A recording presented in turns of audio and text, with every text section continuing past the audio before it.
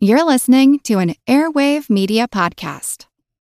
Christopher Media. Let's make some noise. When you've got nothing and you want everything, you've got to get to be the Mack.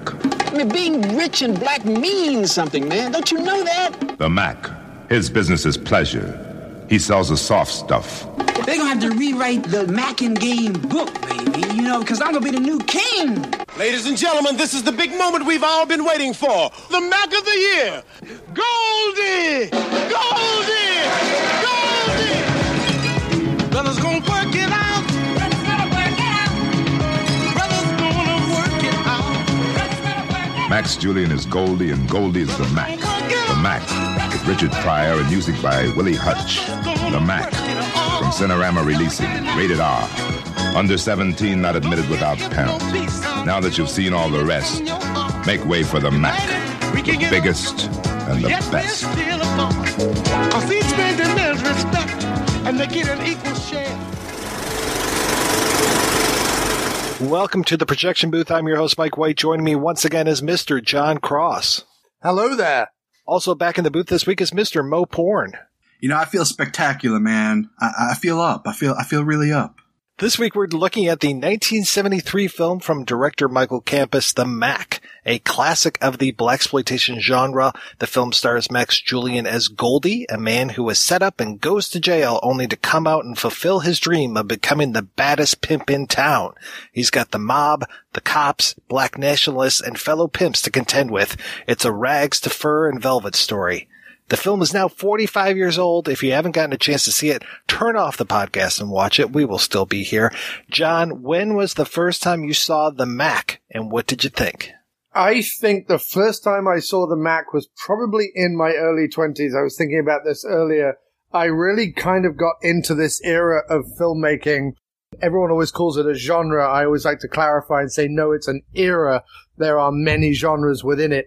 I think I got into it sort of just before I went to college, probably in the late 90s, and then watched a whole bunch of the usual ones, mainly the kind of the Pam Grier, Fred Williamson, Richard Roundtree, the sort of mainstream stuff, and then kind of spread out a little bit and started to watch, the Rudy Ray Moore stuff and Willie Dynamite, and then finally got round to Sweet Sweetback's Badass Song, The Mack, some of the others that are slightly more, I guess slightly more serious is the way to define them, I guess, or slightly more gritty or something, or with slightly more of a message. I think when I first saw it, I enjoyed it for what it was. It has a sort of, like I say, kind of a gritty drama feel rather than the usual kind of pulpy gangster genre type thing, although it certainly has its moments in that field as well. I have to say it's not one that I've gone back to multiple times, but this is probably my third or fourth viewing of it in the last kind of 20 years. But it's definitely a well put together one, and definitely one I would suggest to people getting into the era. How about you, Mo? Started really getting into just voraciously devouring film around my late teens, stumbled upon, the Dolomites, P.D. Wheatstraw, all the Rudy Ray Moore stuff, towards my late teens and really delved into it into my early 20s. I kind of went the opposite route than John did, though. I went to the more serious ones first. Like, I'd already seen Dolomite, I'd already seen P.D. Wheatstraw, I'd already seen Human Tornado. We pretty much ran out the Rudy Ray Moore ones before I started looking other places. But, then I went right to Sweet Sweetback and I watched The Mack. And honestly, I think this is maybe the third time I've ever watched it. I don't tend to go back to the serious ones very often because a lot of because they're not as fun. They're good movies, but they're not as fun. So I'd rather watch Willie Dynamite, which I've seen dozens of times, over the decades. Yeah, same idea, slightly different. Early 20s, really hitting my stride with my film appetite, so to speak. So before you came on with this, Mo, John was asking me, why this one? Why'd you pick this film? And there's no necessarily formula for how I pick movies for the projection booth. It wasn't like, I could get tons of interviews for this episode. I don't think that we have one interview on this episode, but this is one movie that I've been wanting to cover for a long time just because it's a favorite of mine, and I really enjoy talking about this movie, and it's a strange film because when I think about this movie, I don't think of it in favorable terms. It's not like I sit there and go, oh yeah, the Mack, that was such a fantastic movie. What I tend to do is I think, man, the Mack, oh, it's got that opening theme song, and oh, it's got that scene in the pool room, oh, and it's got the whole, giraffe versus elephant speech, and oh, it's got, the guy with the rat in the trunk, and, all this kind of stuff. And I just keep thinking of all the different parts to it, the lines, the scenes, and it's less than the sum of its whole. It's this strange thing where I remember so many things fondly, but I don't tend to think of the picture as fondly. So it's a weird one for me to recommend to people because it's a real downer of a movie. This guy comes to town. He, like I said, he goes from rags to riches, then eventually back down to rags. Nobody's happy at the end of this. Mama's dead. All these people are dead. And then he leaves town on the bus again. So it's this really kind of tragic story, but there's so many good parts during the proceedings. I mean, just God, the opening with the song is so fucking fantastic. I love the Willie Hutch soundtrack to this thing. It's so good. And yeah, it's just like I said, it's a weird one. And I came to this, oh gosh, this was probably only like my fourth or fifth blaxploitation film that I watched when I was in high school. And we watched the shit out of this movie. And there were so many parts that we would actually put on audio cassette and listen to pieces of this, like the whole softball game. I mean, just that whole sequence. I've got it all memorized audio wise and different lines and shit. So it's just like, I was just soaked up certain scenes of this movie that watching it again for this episode, I was just smiling so much. Every time Carol Speed comes on, she's just fucking fantastic. And so many times, I mean, every time the blind man comes on and his opening speech about pimping, oh, it makes my heart go pitter pat. You're gonna have a bankroll so big when you walk down the street, it's gonna look like your pockets got the mumps. I ain't never had those kind of mumps. Now remember, a pimp is only as good as his product, see? And his product is women. Now you got to go out there and you got to get the best ones you can find. And you got to work them broads like nobody's ever worked them before. And never forget, anybody can control a woman's body, see? But the key is to control her mind. You see, pimping's big business. And it's been going on since the beginning of time. And it's going to continue straight ahead. So somebody up there turns out the lights on this small planet. Can you dig it? Yeah, I can dig it, yeah. Madam. Like you said, it's a lot of moments kind of strung together, but there are those moments that like every pimp movie afterwards steals from. I think there was probably no movie stolen from as much as the Mack is. I have to ask, because I'm not sure that I've looked into it, but sort of where does this fall in terms of like the other pimp movie? I always think of Superfly as being sort of the iconic one. But where does this fall sort of in the lineage of the early 70s movies? I tend to put Superfly more in the drug pusher category than the pimp category. I mean, I would say that this is... No, I just mean, I kind of separate them out into kind of, rather than pimp specifically, I just think of it more as sort of a crime story, a story within it. The reason why I compare it to Superfly is it's got that whole idea of this is all that the white man left us to do kind of thing. Like if we want to get wealthy, if we want to have prestige in our neighborhood, like this is what we have to do. And Superfly has that whole speech in it about that in terms of drug pushing. And I feel like this makes similar commentary on both drugs, but also on pimping. That's why I kind of put it together again. Superfly came out in 1972, so that was right before this. I want to say that it went Shaft, Superfly, and then the Mack. I mean, of course, there were a lot of other films in between there, but those were like the three major touchstones for me as far as where we went when it came to blaxploitation. And that was kind of like, The Private Eye, the pusher, and then the pimp, which kind of became the three main characters that we would get for a lot of these films. There's also that feeling that I get with the Mack that you don't necessarily get with some of the other films, is that, and it's similar with Goodfellas, I guess, because they're both kind of based on true stories, accounts of various different goings on. Like you said earlier, it's not the sum of, did you say it's not the sum of its parts, but like the parts itself are really good? It's a very anecdotal film, it feels like. It doesn't feel like someone strung together the anecdotes particularly well, but like the anecdotes feel real and the points that they're trying to make with the anecdotes feel relevant, if that makes sense. Yeah, it wasn't until this last couple viewings of this film, like this year, coming back and revisiting this, that I actually started to pull this apart more in filmmaking terms. Like I said, this was very much a beloved childhood classic for me, so I didn't necessarily come to this with those ideas of the handheld camera during the player's ball and the use of being shot like cinema verite, or the idea of where we're at in with act breaks and how things come up and then disappear, or how characters are introduced and then reappear in the story.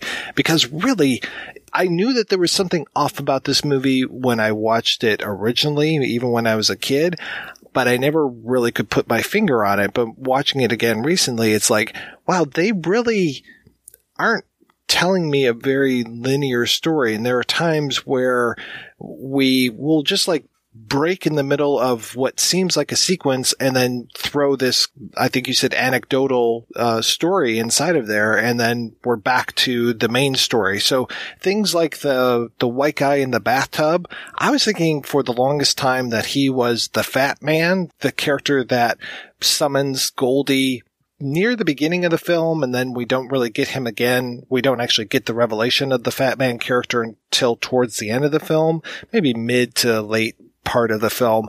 And I was like, oh, well, that's got to be the same guy from, that the greaseball is talking to Goldie about. But no, it's just some random dude, and it's just kind of randomly thrown in there as a scene to show us what the girls were doing in order to make money for Goldie and also kind of screw over the man, and especially screw over the white man.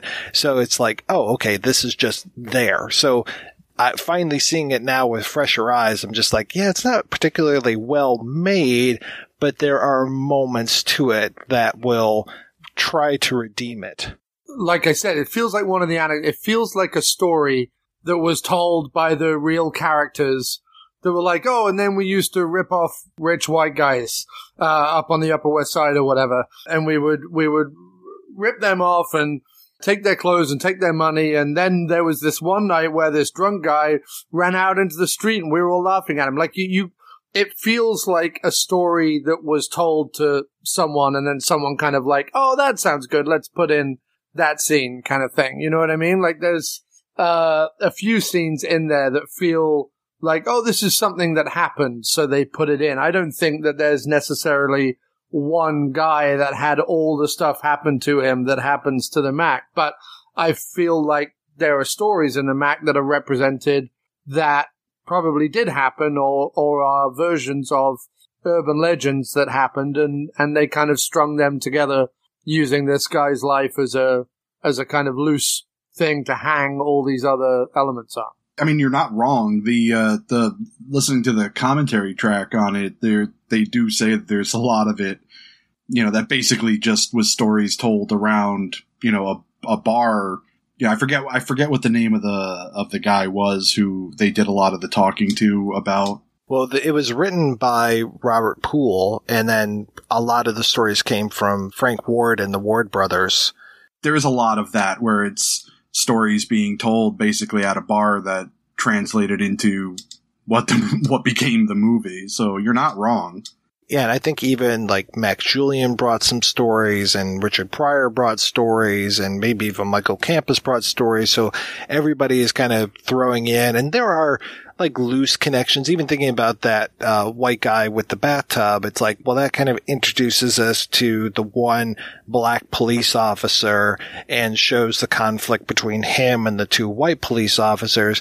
But really, like, he shows up again later on and they shoot him. And so it's not like he's really a developed character at all. It's just like, here, we've got this going on, and you might see this character again, you might not. I mean, it's very strange, that sequence that I was talking about with the and I just call him the grease ball because that's one of Goldie's many insults for this guy. And he's there and he's just like, and the fat man wants to see ya. And it's like, that stuff happens. I mean, that happens right at the beginning of Shaft, where it's just like, oh, this guy wants to see you.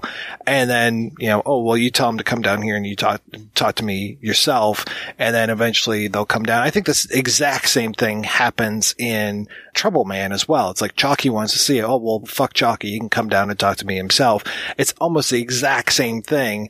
But with that, Chalky shows up pretty darn fast. And with this, the fat man doesn't show up for like another 45 minutes. So it's just like, oh, yeah, I forgot all about this guy. What hole did you crawl up out of this time, huh? What you doing here? Slumming. I see you haven't changed much. You still look like a little grease ball. Someday I'm going to get the chance to rearrange that ugly black face of yours.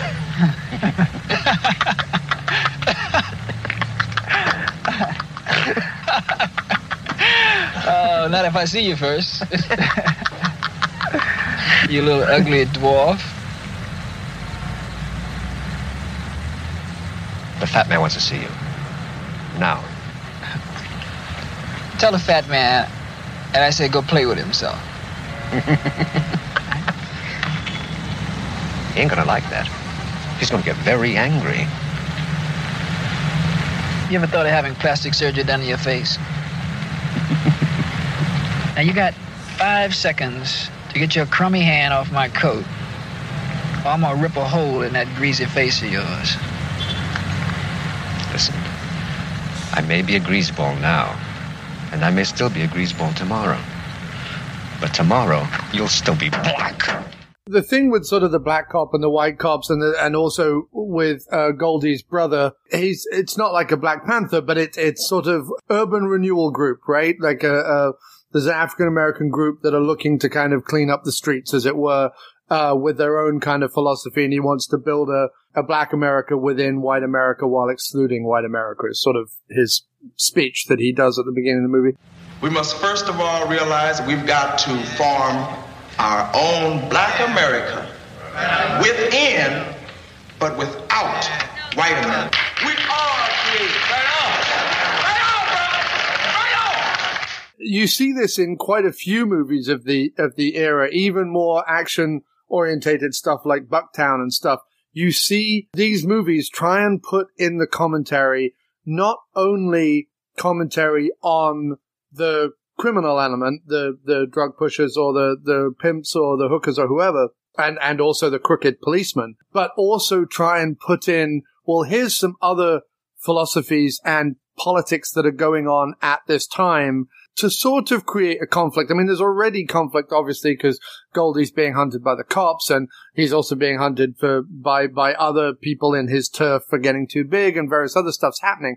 But in order to kind of, I guess, show a humanity, or to show a slightly positive side or whatever, or to show that there are other people struggling with their own storylines, as it were, you often see these other characters with other philosophies that, just like the brother has to compromise his vision, Goldie has to compromise his vision, and it's sort of saying you're shit out of luck no matter what path you really take. Like, you have to struggle, claw, fight, no matter, whether you try and make it big or whether you try and make it good, there's always these things to overcome. And I feel like the black cop is in there to kind of really accentuate the shittiness and the negativity of the white cops, while also saying, it's not all police, it's the crooked police kind of thing. the way that the movie starts, it starts with the gunfight. So we start almost in media res as far as we've got this gunfight going on. We don't necessarily know who's good, who's bad, what's happening. We've got Goldie and Slim, who's the Richard Pryor character on one side, and then we've got the cops on the other side, and eventually Goldie tries to get away after he sends Slim on his way, and the car flips over and the cops come up, and we already have this great inversion image going on here of both Goldie and of the cops, which is a nice way to start this off. And we learned pretty early on that Goldie was set up, that whatever he was about to do was, and I think it was a robbery of some sort, was foiled. And you would think that when he gets out of jail, that would become his raison d'etre, that he would say, like, I have to find who set me up. But he never really comes back to that. Like, I think maybe we're supposed to figure out that the fat man set him up, but I'm not 100% sure on that. And instead, when he gets out of jail, he gets this idea, I am going to become the best pimp in the world. I'm going to be the meanest Mack who ever lived. I mean, they're going to be talking about Goldie like they used to talk about Jesus. Amen. I mean, they're going to have to rewrite the Mack and game book, baby, you know, because I'm going to be the new king. Well, I'm going to be so cold-blooded, baby, that they're going to have to change the name of the game. Yeah. You know, and I'm going to get the hottest bitches I can find with a whole boatload of money, and then I'm going to get myself some fine-looking vines and a great-looking ride, and then I'm just going to stir it all up. That's all I'm going to say. I'm going to say, come and get it. Come and get it. I am. Oh, shit. You don't know nothing about Mack. Everything you need to know, you got to get from me. And I love that he gets a feel for the landscape in that scene at the barbershop. And that is one of my all-time favorite scenes. And then we actually get to see Frank Ward in that scene. And I didn't really realize who Frank Ward was. Again, you know, being a kid, not necessarily knowing the real backstory behind this film until recently. But that's also where we get introduced to Pretty Tony. Pretty Tony, who's played by Dick Anthony Williams, probably my favorite character in the entire movie. Just so great. And his whole speech about, you know, that Mack the Bear. No, man, all bitches are the same, just like my hoes, you know. I keep them broke. Wake up one morning with some money that's subject to go crazy, you know. I keep them looking good, pretty, and all that, you know, but no dough. When I get a bitch, I got a bitch. Ooh, right on. Remember that Mack the Bear? Yeah. Tried to steal one of my bitches. Yeah, I called him up on telephone. I said, hey, man, come on over to the pad and let's rap a taste on it, you know? So when he comes over, I told her to give him a little taste, because she sure as shit wasn't getting none from me. See, that nigga wanted the honey. All we want is the money. That is classic. And having Goldie there just listening in, getting a feel for that, and then being able to hear from the blind pimp, who I just always called him the godfather of pimps, because he's there to dispense knowledge at all times. And there are times where I'm like, is this guy even real? Because he just seems to show up out of nowhere, give Goldie advice, tell him that something's happening, and then disappear again. And his whole thing about pimping has been going on since the beginning of time, and it's going to keep going on until somebody turns off the lights on the small planet.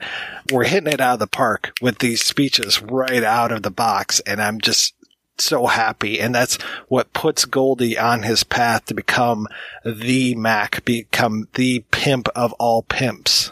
I kind of get a kick out of how quickly he gets into it. You know, like, cause he meets up with, what is her name? Lulu? Is that the character? Yeah, he meets up with her at the bar, and she's talking about how everybody wants her, but now she's an outlaw. She's unaffiliated because she hasn't chosen anybody.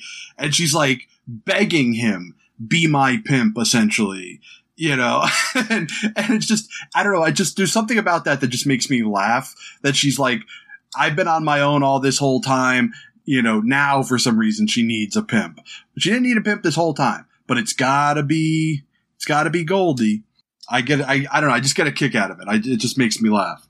His rise to so-called success is very quick. The movie almost does it. Well, it does do it in a montage, a really fun montage when he gets his first bankroll and then, gets his clothes, gets his car, and then he's away sort of thing. And we see him do a little bit of brief Robin Hooding and giving some of his money away to the neighborhood children and things. You like that, huh? Yeah, feels good, huh? I want to be like you, Goldie. Hey, look, I told you about that. Yes. I don't want to ever hear you sing that again. Okay. And it goes for the rest of it. You want to be my partner, I don't want to hear you say that. Okay, man, you can be a lawyer, you can be a doctor, you can be anything you want to be, but I don't want to ever hear you saying you want to be like me, okay? Okay. Now, let me give you some of this money now, because I got to get out of here. Go! Be cool now. Just be cool, baby. You been staying in school, huh? Yeah. Okay. Drop it. Yeah, take it and give it to your sister, yeah? Okay. Isn't that one of them damn pimps? Sure in the hell is. And every month, those kids will get their bread. I don't give a damn. He's still a pimp. And I heard you didn't go to school last week. I was there. You went to school, right? I was there. Okay. Here, for little man, take that, okay? Take care of your little cousin. Now, be careful walking, yeah? Okay. Go ahead. I actually really love that scene. I love the message in it too, where he's handing out money to the kids, but he's like, stay in school, don't be like me. I don't know. I like the message of that. I like the fact that it's like pro-child, pro-education, and yet it's still coming from this pimp.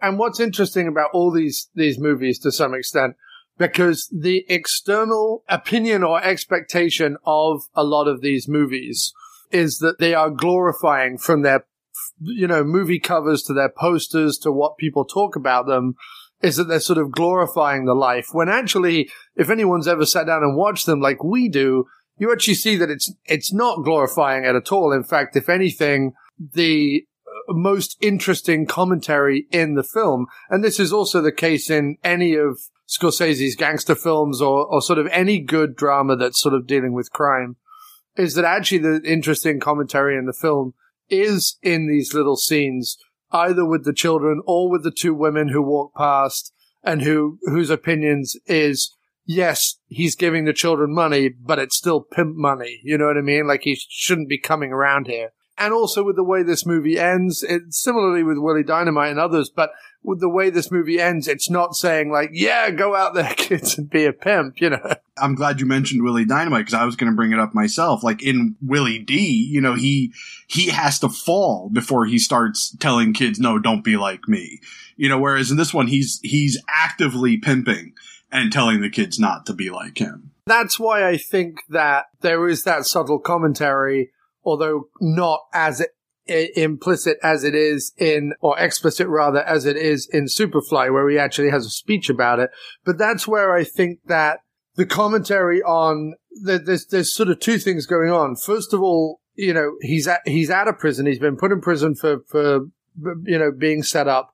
And he is aware from very early on that his earlier crime days and his earlier drug days were not him, were not what he should be doing and not what he wants to do.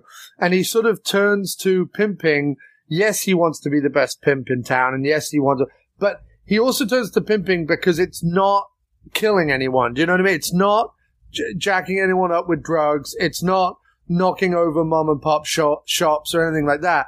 It's selling sex, but you don't really see him. He's not like a violent pimp to his women particularly. I mean, certainly he's not particularly respectful either, but he is aware of his own morality. And he's also aware that, this is sort of my point with Superfly, is he's also aware that this is the game that he can play. Like, this is where he can get money, get power in his current status. He doesn't have the ability to go off and become a lawyer, a doctor, the things that he tells the kids to do. That game is not available to him for whatever reason, whether it is the expectation of his race and place in life, or whether it's the way he's treated by cops, or whether it's the city he's in, whatever it is, that game is not available to him.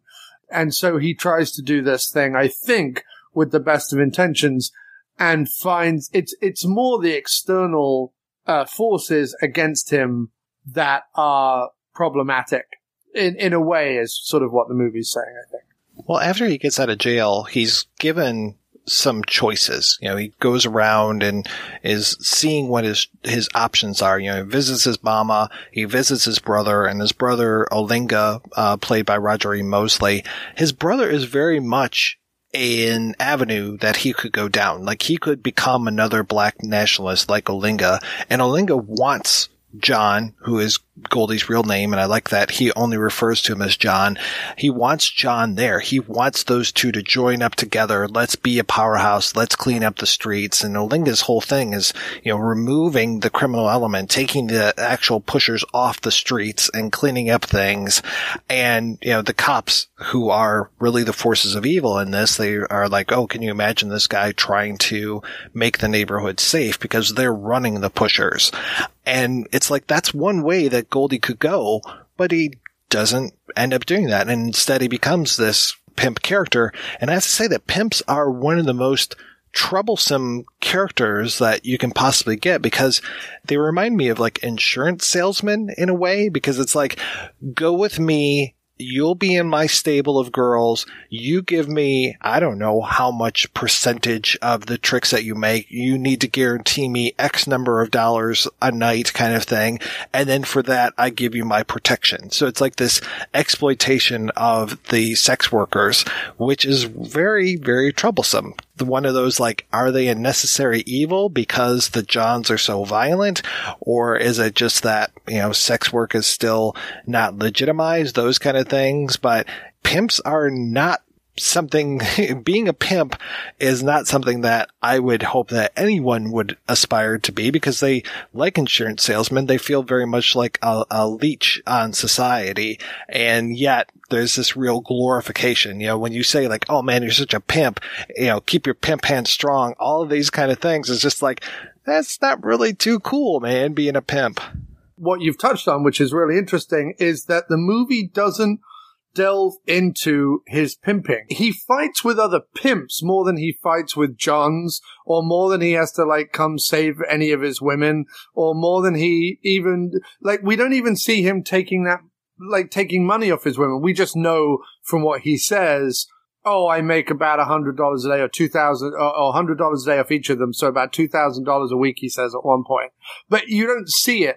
What's interesting about it, I guess, is that because, and this is what I feel for the story, is that the film is trying to show Goldie as sort of one path that, yes, isn't right, but it isn't exactly wrong either. It's not condemning him wholeheartedly either, any more than the movie is saying that the sort of Black Power, his brother, the Black Power preacher, any more than he is 100% right either. The movie questions both paths in a way.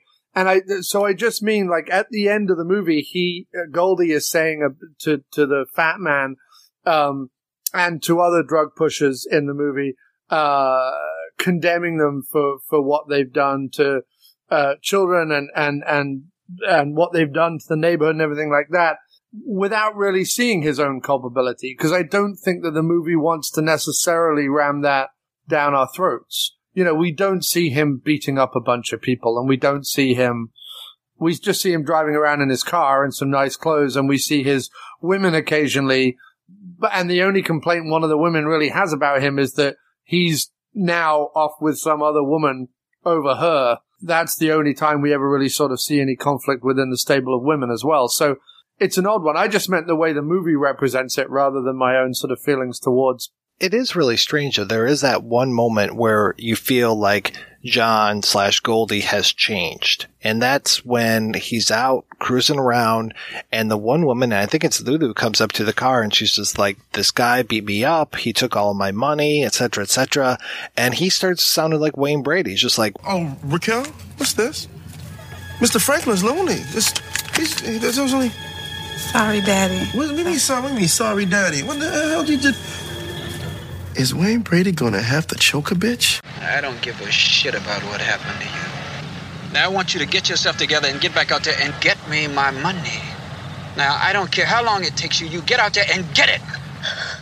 He doesn't care about her at all. And that's the moment in the movie where I'm just like, damn, Goldie's changed, man. Because before that, he does feel like he's really trying to take care of these women, even though he's doing that by teaching them how to steal. And there's this whole sequence of them trying to shoplift and like showing them the best way to go about stealing, brainwashing them with that whole planetarium sequence, which is just fucking crazy.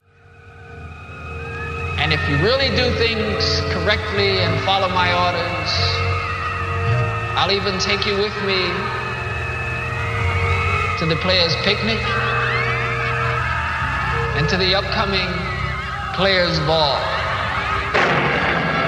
I want you to go home now and get sleep and make yourself beautiful and go do your work. Wow, okay, this guy, he's serious. And yeah, there is something that's really nice about him never having to get his hands very dirty. And you're right, the only time we really see him lash out is against other pimps or against that guy who I believe they call the gambler, who is going to try to set Goldie up again for something else. And he's the guy that he puts in the trunk with all the rats. And that's, you know, one of those scenes in the movie where you're just like, oh shit, that is fucking cold. And then the other biggest conflict is, other than the fat man, is with Pretty Tony towards the end of the movie. And it's just like, wow, you know, things really escalate very quickly there. Wow. I got a huge kick out of the behind the scenes story with going to Pretty Tony for a second at the pimp ball or whatever it's called, where he was convinced that he should win. Oh, that was Frank Ward. Oh, was it? That killed me.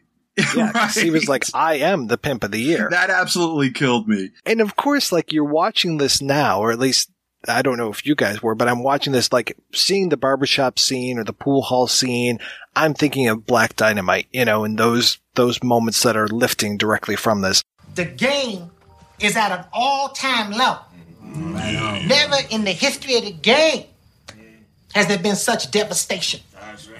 Tricks running low, cops pushing harder than ever. And yeah, that's right. This little bitch just running wild. Well, I thought we had these poop butt pigs paid off. Come to find out, they trapping my hoes every time they hit the track. I'm spending more bail money than I'm hitting tail money. I can dig it, Jack. I can dig it. Now listen up. Pimpin' been around since the world started turning, and it's gonna keep right on turning right along with it. Yeah. Until this little planet rotates off its axis as a result of its core overheating and explodes into cosmic dust. Damn. Can you dig it? Seeing the Player of the Year competition, I'm thinking about Fly Guy coming out and winning it from I'm Gonna Get You, Sucker. Like, I'm waiting for Goldie to come out there and be like, I'm gonna do some poetry for y'all. Yeah, this movie could have vastly improved with the addition of Captain Kangaroo Pimp. Yeah, which one? Now, you are a big fan of Willie D, so who's got the better outfits? Oh, Willie D. Willie D, are you kidding? Hands down Willie D. Because Goldie only has the one outfit. Goldie just has that, like, tan brown thing with the hat and the cape thing. Yeah, I mean, he looks good, but Willie's got like 15 costume changes in that movie, and every single one of them gets more and more ridiculous. Either that, I'm also kind of fond of King George in Coffee as well. The only man whose pants are so tight, he has a camel toe. They call it a moose knuckle. The players' softball game? What the fuck is that? We're just going to throw that in the middle of here and have this amazing horn section come in and start playing this just to show the pimps out having fun. That whole section, again, is rife with quotable lines. Oh, goddamn, how y'all expect me to catch with a hard on? Y'all didn't give me no goddamn cup. There's a lot of great moments. The irony is that it's becoming apparent to me this movie isn't exactly the most fun to talk about. It was fun to watch. It's fun to talk about those moments, but then you start thinking about the overall picture and you're like, yeah, you know. So this begs the question to me then, Mike, since you said this is like, you know, like one of your faves from your early, you know, your younger days, where would the Mack rank for you in your list of of blaxploitation films. Top 5 all-time breakup list. Top 5 side ones, track ones. I don't immediately run out and recommend this to people. It's not like one of those like, oh, if you want to see blaxploitation films, you have to see The Mack. That's not up there. But at the same time, I will admit that Shaft and Superfly are also not at the top of the list. There are other films that I have a lot more fun with that I think are better introductions to, and John is completely right. This isn't necessarily a genre. This is more a movement. But there are other films that capture that spirit a lot more than this film, and that are better entrees into it. So things like, Trouble Man or Truck Turner or Black Shampoo or Coffee. Coffee is one of the best films, hands down, kind of thing. And then, Black Belt Jones is amazing. Three the Hard Way is amazing. Friday Foster, but yeah, it's not one that I'm just like, you have to run out and see this. I think it's recommended viewing for sure, but it's not one of those like, it's not a gateway drug to blaxploitation by any means, because this movie is a total downer at the end of the day. But it's a very important film. And like we were saying, there's a great message to this, and it's very conflicted as far as this guy who people really like, but he's very much an anti-hero. So where does he fall? Are you pro Goldie, anti Goldie, or is it just enough to watch him and watch what he does and just enjoy it for what it is, which is where I kind of fall for this. I think that's why I tend to also call it an era, or as you said, like a movement, than I do call it a genre, because sort of putting this up against other movies in the era doesn't necessarily make a lot of sense. This to me plays more realistic. This to me plays more authentic is a good word. And I also think that the difficulty, and I made a joke before we started recording. Yeah, it's going to be great. 3 white guys sit around and talk about the Mack. But in all seriousness, I think that there might be a problem talking about it with any level of the same kind of authenticity, just because it's not our experience, right? So it's not our community in that way. Now, I am a big advocate of everyone watching these movies as much as they watched the Spike Lee movement of the early 90s and then recent films with larger African American casts. But the reason why it's important that certainly white audiences, but all audiences watch something like The Mack, it shows in a way that is understandable, that you can have empathy for, that you can discuss the fact that not only the community's feeling towards, white America and towards certainly obviously towards the like incredibly horrible racist policeman, but in general, just sort of the power structure in America and kind of the situation at the time and what was left available for them at the time.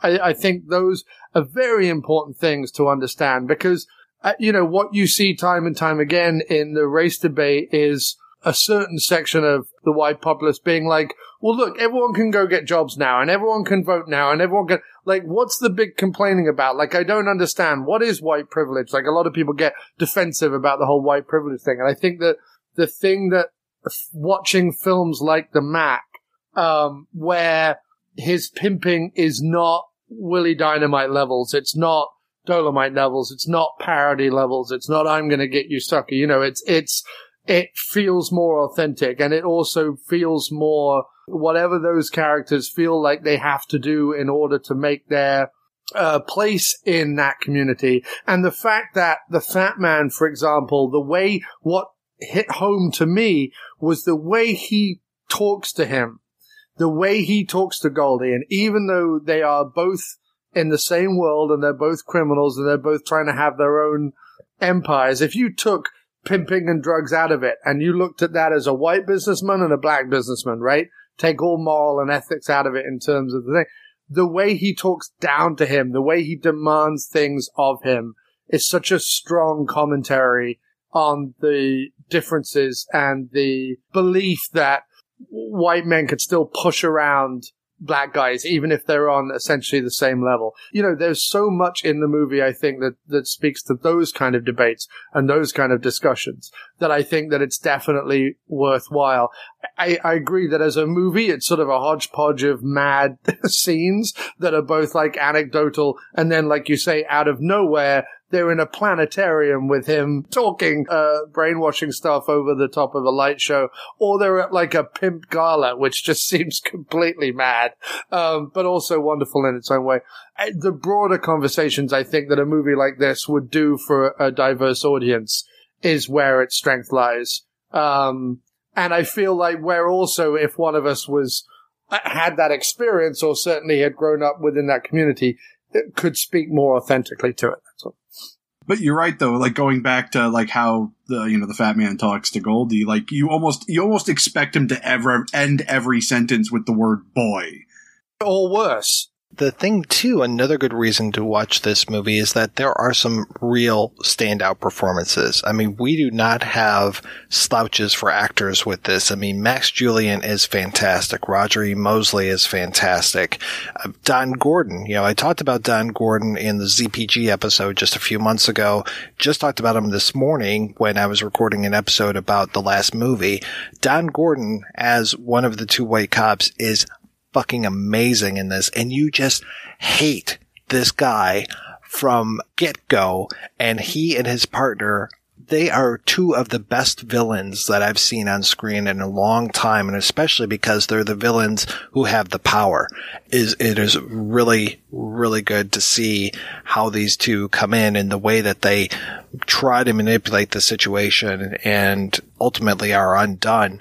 But yeah, it's fantastic. And then even the guy that played the fat man, I mean, you don't get better than the face of God from Star Trek V, right? And then even, Richard Pryor, who I've talked about so many times on the show before, when they say to Richard Pryor and Goldie, Slim and Goldie, just turn around and walk away, and they know they're going to get shot in the back by these cops, and Richard Pryor's reaction to that and just the way he goes off, it feels like one of the most genuine performances. It feels like he's just letting go of all this anger that he's had for so long and is reaching a place that is completely real, and we're seeing that on screen, and it gives me shivers.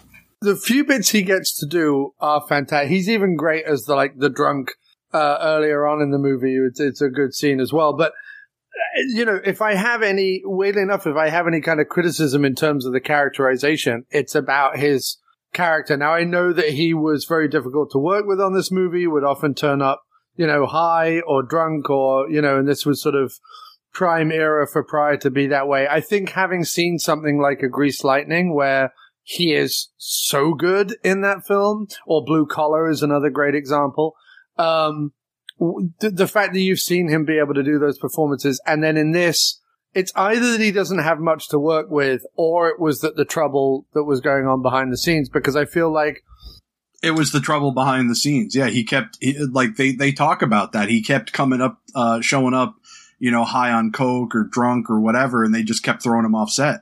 Yeah, because I feel like I wanted that character and that relationship with Goldie to be sort of much stronger. And I feel like the movie would almost have been stronger, if that had been the through line. He's really only in the beginning and then crops up like in 2 or 3 scenes towards the end.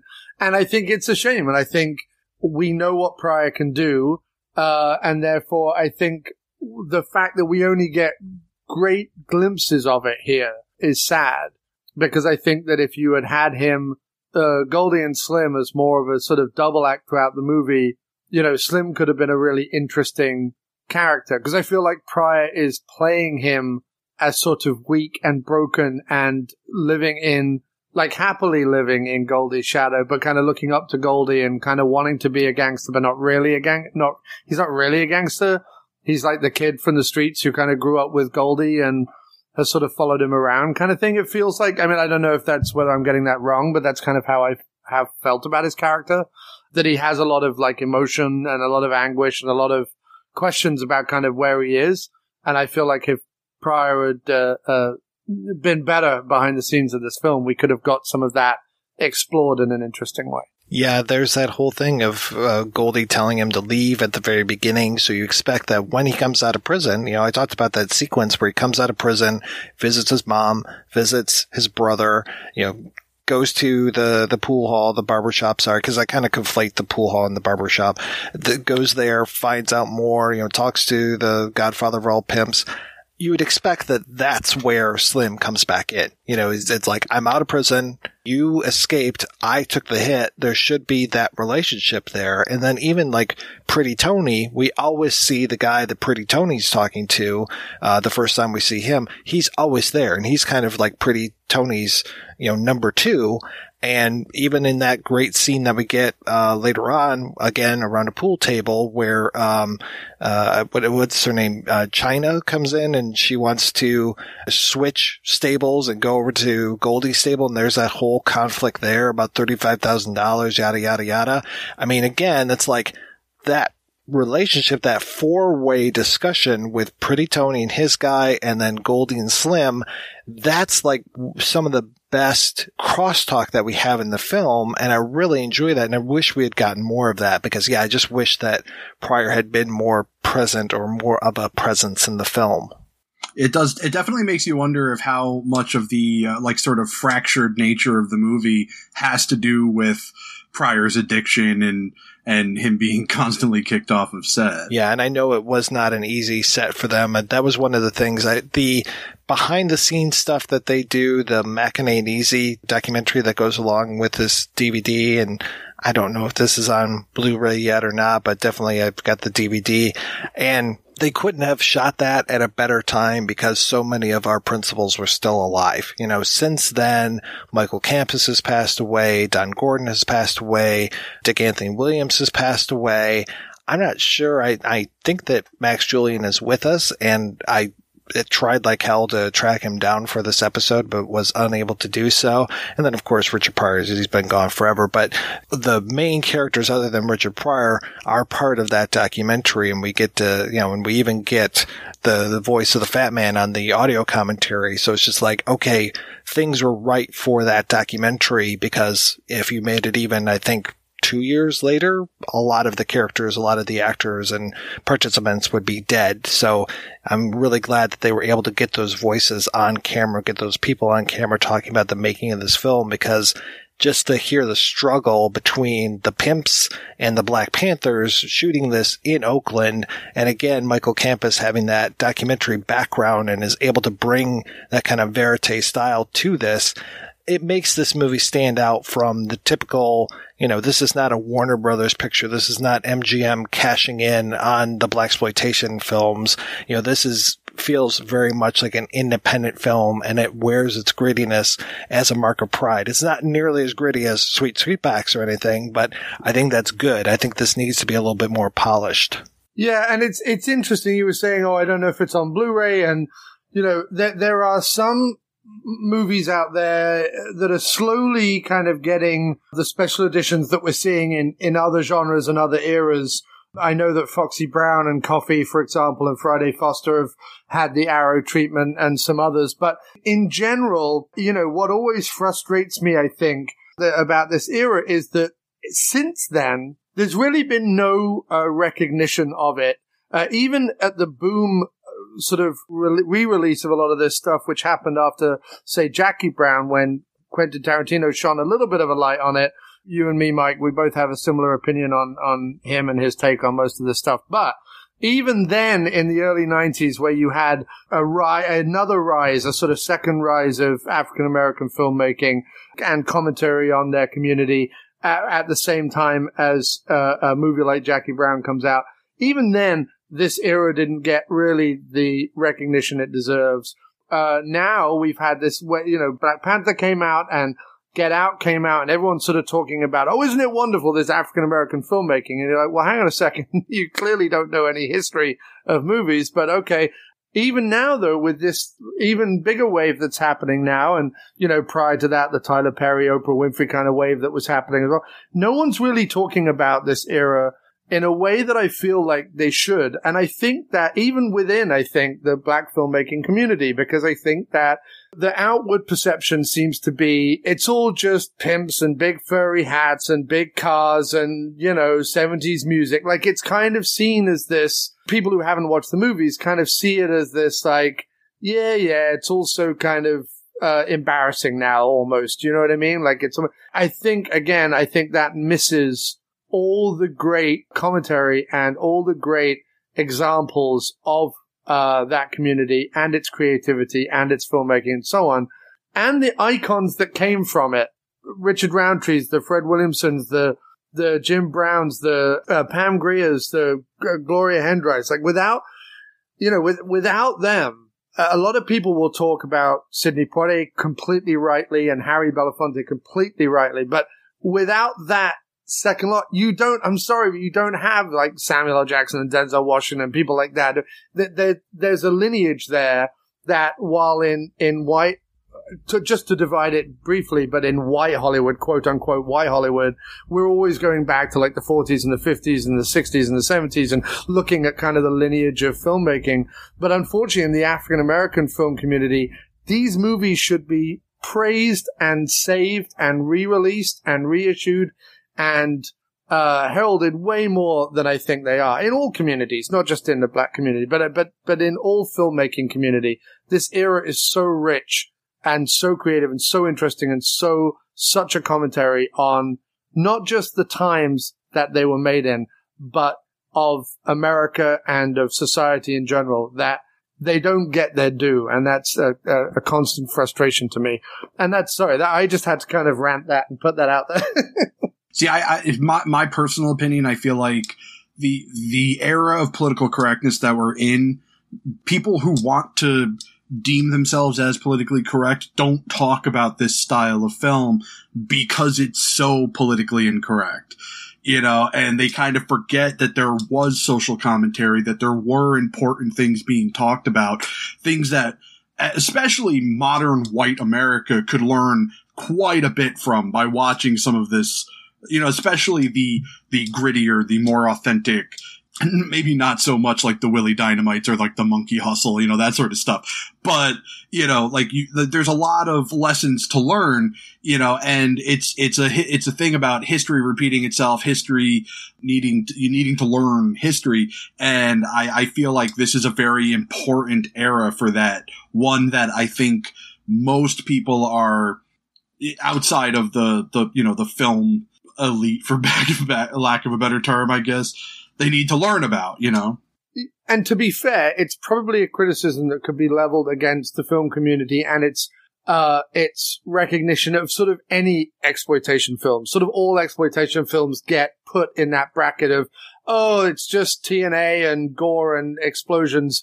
It's got nothing to teach us. And actually 9 times out of 10, when you watch, because exploitation movies were often so made by people of conscience and people of intelligence and people of creativity, that so often exploitation films have way more to teach us than your so-called, message movies or whatever.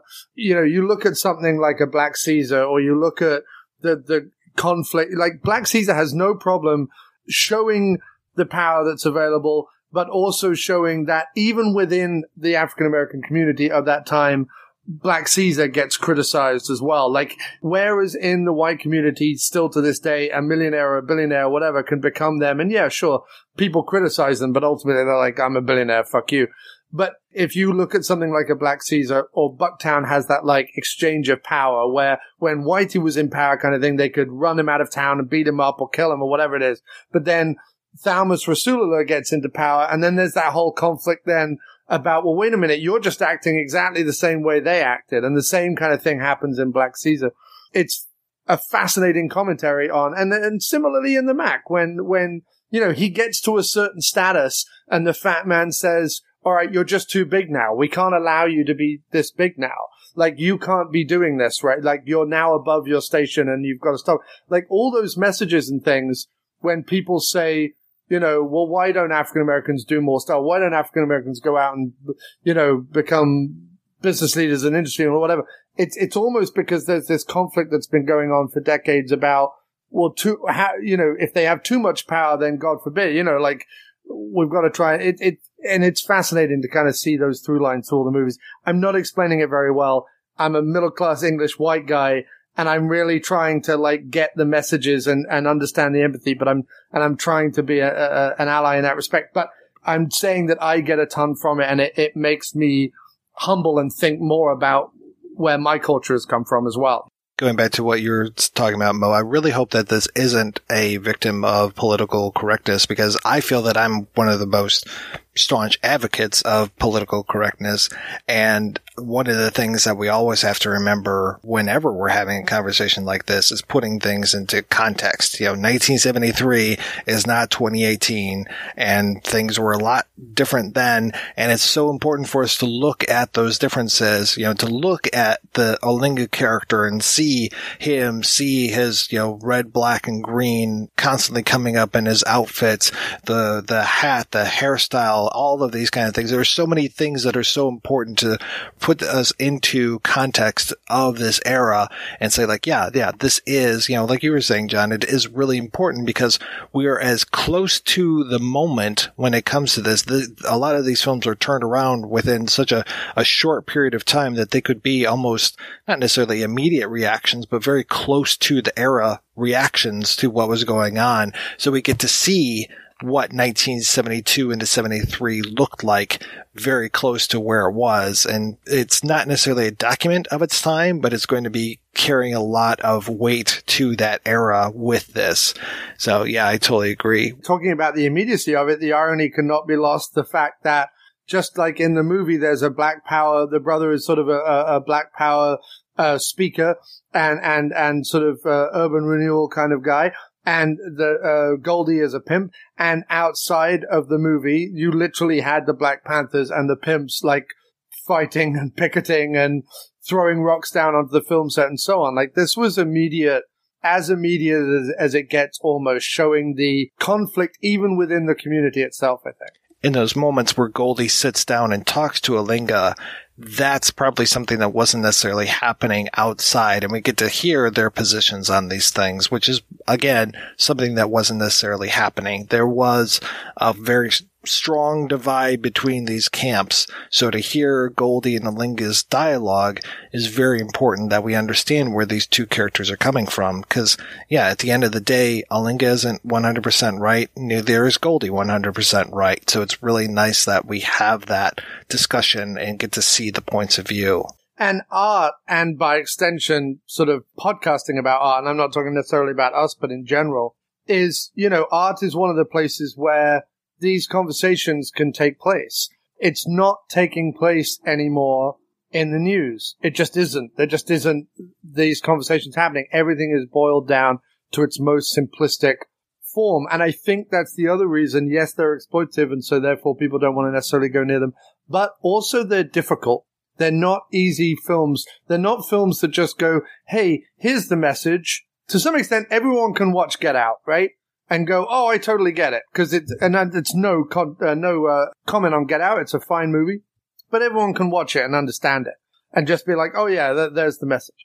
It's harder to have a conversation that doesn't just take into account racism and one community against another, but looks at the community both within and without itself, and have harder conversations, between crime, between non-crime, between young, between old, between families. There's various things going on in here that is as interesting, if not more so, than something like Goodfellas, or any of the Italian crime films, If they ever put this out on Blu-ray, one special feature that I hope that they have is the 1983 version of this film, because apparently in 1983, when it was re-released probably to VHS, and I haven't been able to find a copy of this at all, but it was too expensive to get the music rights from Willie Hutch at that point because it was a Motown release.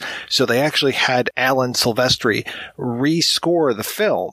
And so there's a second soundtrack. Years and years ago, I was in New York City and I was doing, record shopping, which was kind of my thing, and was in this little shop and I'm flipping through the records and I find this soundtrack for the Mack and it's not by Willie Hutch. And I'm just like, what the hell is this thing? And I'm like, is this like orchestration music? Because sometimes, you get the one with the hits and then you get the one with like the orchestra music or whatever. So I'm like, well, I wonder what this is. And then finally, put it down on the platter and I'm just like, well, this is nothing I've ever heard before, but here's Max Julien on the cover. Here's Richard Pryor on the cover. It says music from the Mack. I'm just like, what the fuck is this? And it takes all these years later for the internet to kind of catch up with this stuff and for me to learn, oh, this was a re-release with this music on there instead. It was kind of, Silvestri was pre Back to the Future and post, I can't remember what the show was that he worked on a lot when in the 1970s, maybe Chips or something.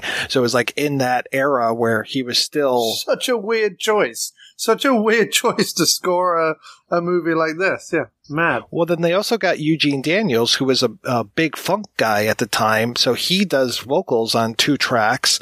And then, the rest of it is instrumental stuff. And I'm just like, what the fuck? But I want to see that version too. Like put that on the Blu-ray as an extra because that's an artifact that I can't find any place. And I want to see that just to see how it might have played at some point, just for shits and giggles. Conversely, there's that thing, I forget if it's Slaughter or Slaughter's big ripoff, but there's a thing with the James Brown soundtrack. The Slaughter film with the James Brown soundtrack is like rare as all get out. Like you cannot find it at all. I think all the new DVD and Blu-ray releases, if there's even a Blu-ray release of Slaughter, but the DVD certainly has the redone soundtrack because they couldn't afford James Brown's soundtrack anymore. That's the opposite. That's where the original soundtrack is not available anywhere, but the redone soundtrack is because they couldn't pay the rights to James Brown's music. All right, we're going to take a break and play a preview for next week's show. Yes, lady, how are you? Senator Carroll, just fine, thank you. Welcome to our city.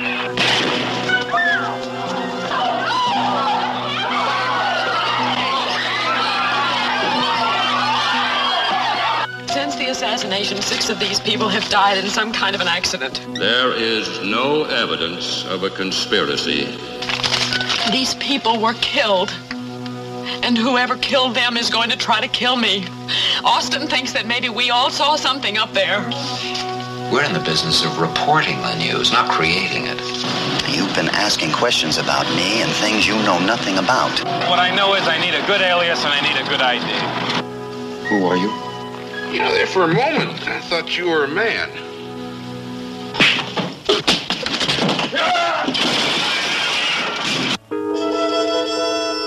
My life is in danger just being here.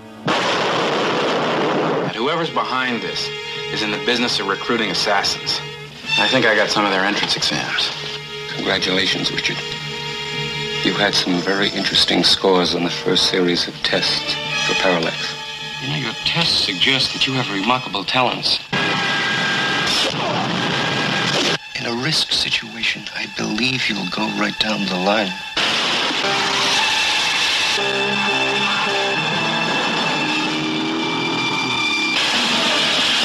You see, the very quality that gets you in trouble is what makes you potentially invaluable. We're prepared to offer you the most lucrative and rewarding work of your life.